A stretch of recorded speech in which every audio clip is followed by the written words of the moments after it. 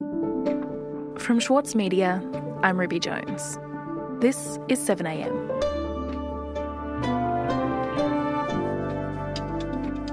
Three months since becoming leader of the Greens, Adam Bandt has begun articulating a plan for the party that embraces capitalism and sees their future in partnership with Labor.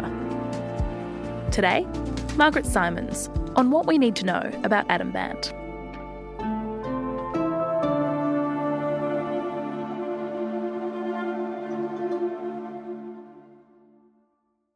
Margaret, what measure did you get of Adam Bandt as a person? What's he like? He has been a politician who I think has flown under the radar a little bit. Yeah, it'll be fine, yeah. It's a really good little recorder, so if you just forget about it, it'll do its job. He's been highly significant in politics, but there'd never been a detailed profile of him and not many extended interviews. Margaret Simons is a journalist and author.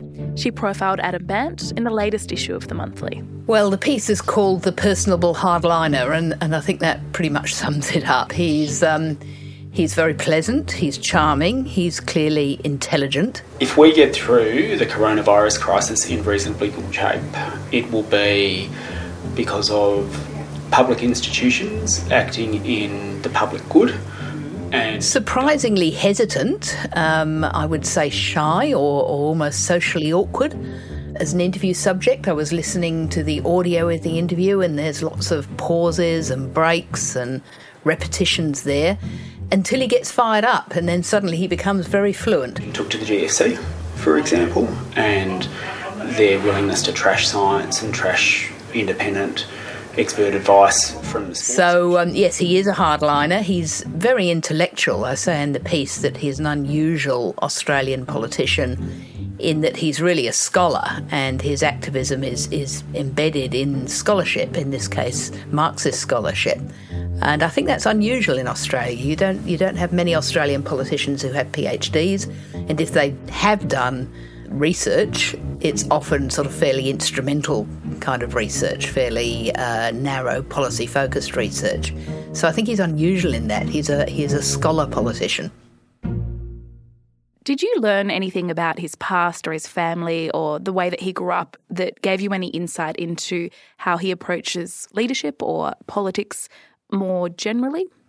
His dad was a social worker. And his mother was a school teacher. It's a reasonably conventional middle-class upbringing. His mother he describes as a practical environmentalist. And that flowed through from her family as well, a really strong sense of, we've got one planet, one set of resources, we've got to look after it. And his father, he says, was the one who was sort of shouting at the television, telling Liberal politicians that people were going through a hard time and needed a break. And he seems to have been politically fairly fully formed at the time he started university, which I think is a little unusual. He made a very deliberate decision of going to Murdoch University, even though his marks would have got him into University of Western Australia, which was more prestigious. That idea of being part of a new approach being set up at Murdoch University was quite exciting. And I don't regret it. Yeah. I skipped over. So Bandt went on to join the Greens, and in 2010 he was elected as the member for Melbourne, which made him the only Green in the lower house. What was that experience like for him, and how did it shape him as a politician? Yes. Well, of course, in a sense, he was thrown right into the heart of the fire, if you like, of politics, because thanks to the fact that he had a lower house seat. Melbourne is an amazing place. It has the highest proportion of... The Greens were part of the agreement which allowed Julia Gillard to form government with the support of the Rural Independents and the Greens. And Melbourne is home to many people who share a growing feeling that the way we were doing things in the 20th century simply isn't sustainable, environmentally, economically or socially. And so he took part in a number of cross-party committees on really key issues like an emissions trading scheme, a tax on carbon, and many other matters, and was very influential in, the hard business of policy in a way that most MPs in their first term wouldn't be. A carbon price is not going to be a cure-all. We are going to need a range of government initiatives to tackle the problem of climate change. And he's well remembered from that process as a constructive player, who was trying to get good policy up rather than play shallower political games. We are going to need a significant renewable energy target, a feed-in tariff. We are going to need Commonwealth investment in a renewable energy grid. I'm less sanguine about... Can you talk me through how Adam Bandt became leader of the Greens? Was he warmly welcomed into that leadership role? Well, the Greens, of course, were the creation of Bob Brown and an environmental movement that originally came out of the movement against the damming of the Franklin Dam back in the day, back in the 80s. The flooding of the Franklin River is being touted by some as not just an issue, but the issue. I think it's been a tremendous victory for Australia as a whole, as far as its environment's concerned, not only for the Franklin River, but for our other World Heritage. And then when Bob Brown retired after many years, he handed over to Christine Milne, who also came from that sort of Tasmanian environmentalist background. We have to make sure that we stop cutting down the forests that are home to the leadbeater's possum. Adam is a bit of a change of direction in that. So although he was their only person in the lower house, and although he was very influential within the Greens, I think it's fair to say there was a bit of resistance to him. When Christine Milne retired, it's generally believed that she organised it so that Adam didn't get the leadership, and he was also blocked from the deputy leadership at that time. First to the dramatic change in the federal Greens party today, with Christine Milne resigning and Richard Di Natale replacing her as leader. And Richard Di Natale, of course, became the leader. The co-deputies were elected unopposed. So Adam Bandt stepped down? Adam will make a statement later. Thank you. Adam comes from a more sort of hardline left, says he wouldn't describe himself as a Marxist, but he's certainly influenced by Marxist thought. And I also think that there has probably historically been some suspicion of him because he doesn't come from that environmental movement, which is where the Greens have their roots. And, you know, the Greens are still trying to work out where they go after the extraordinary leadership of Bob Brown. You know, it's still a personality-based party in some ways, but the leading personality has left. And it will be interesting to see whether Adam can really take them forward in leadership terms, because Bob Brown has left a very big shadow, I think. We'll be back in a moment.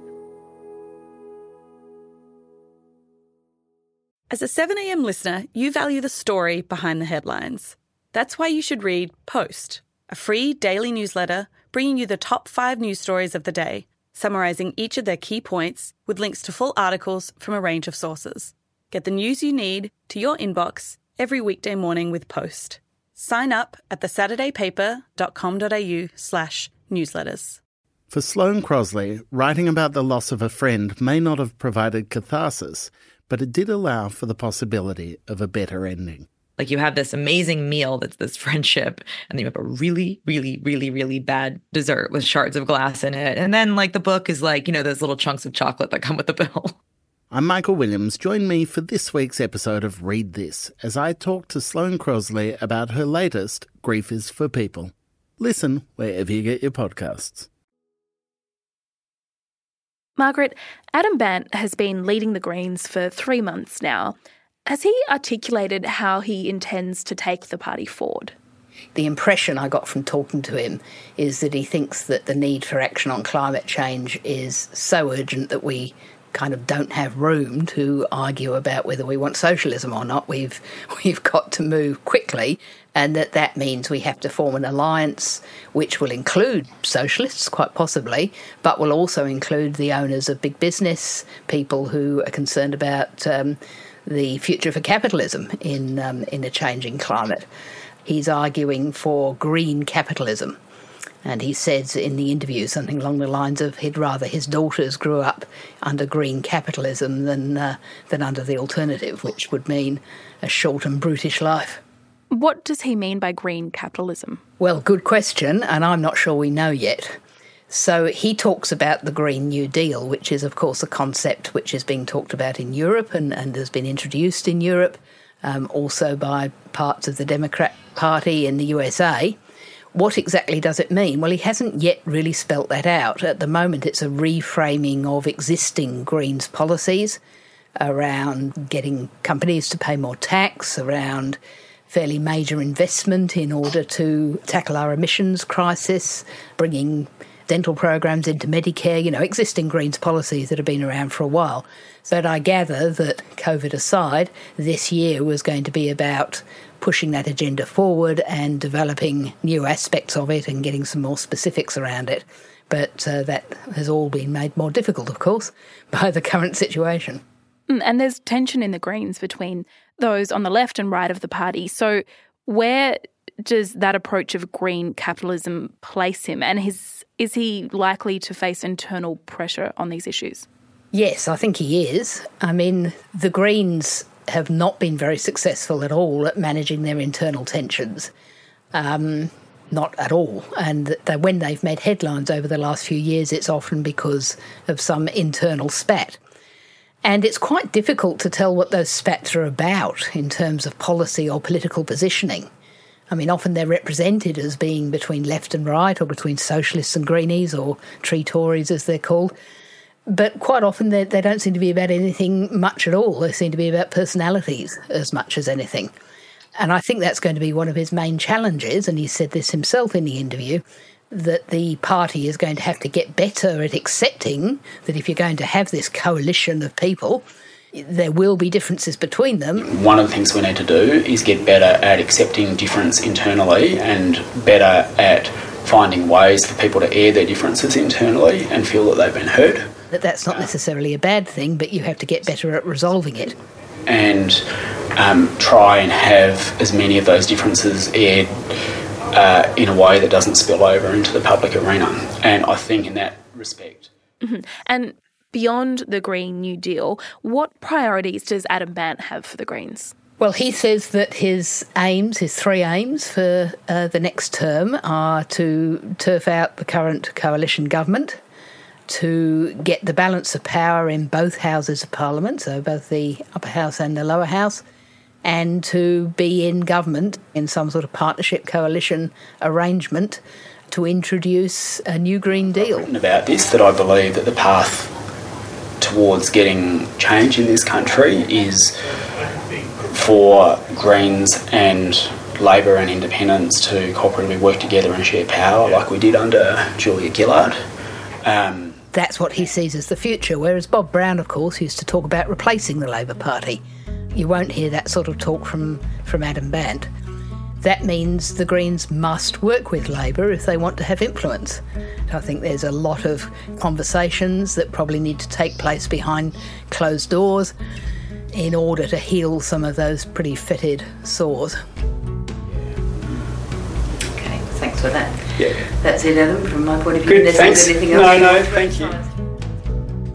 Margaret, thanks so much for your time today. It's a pleasure.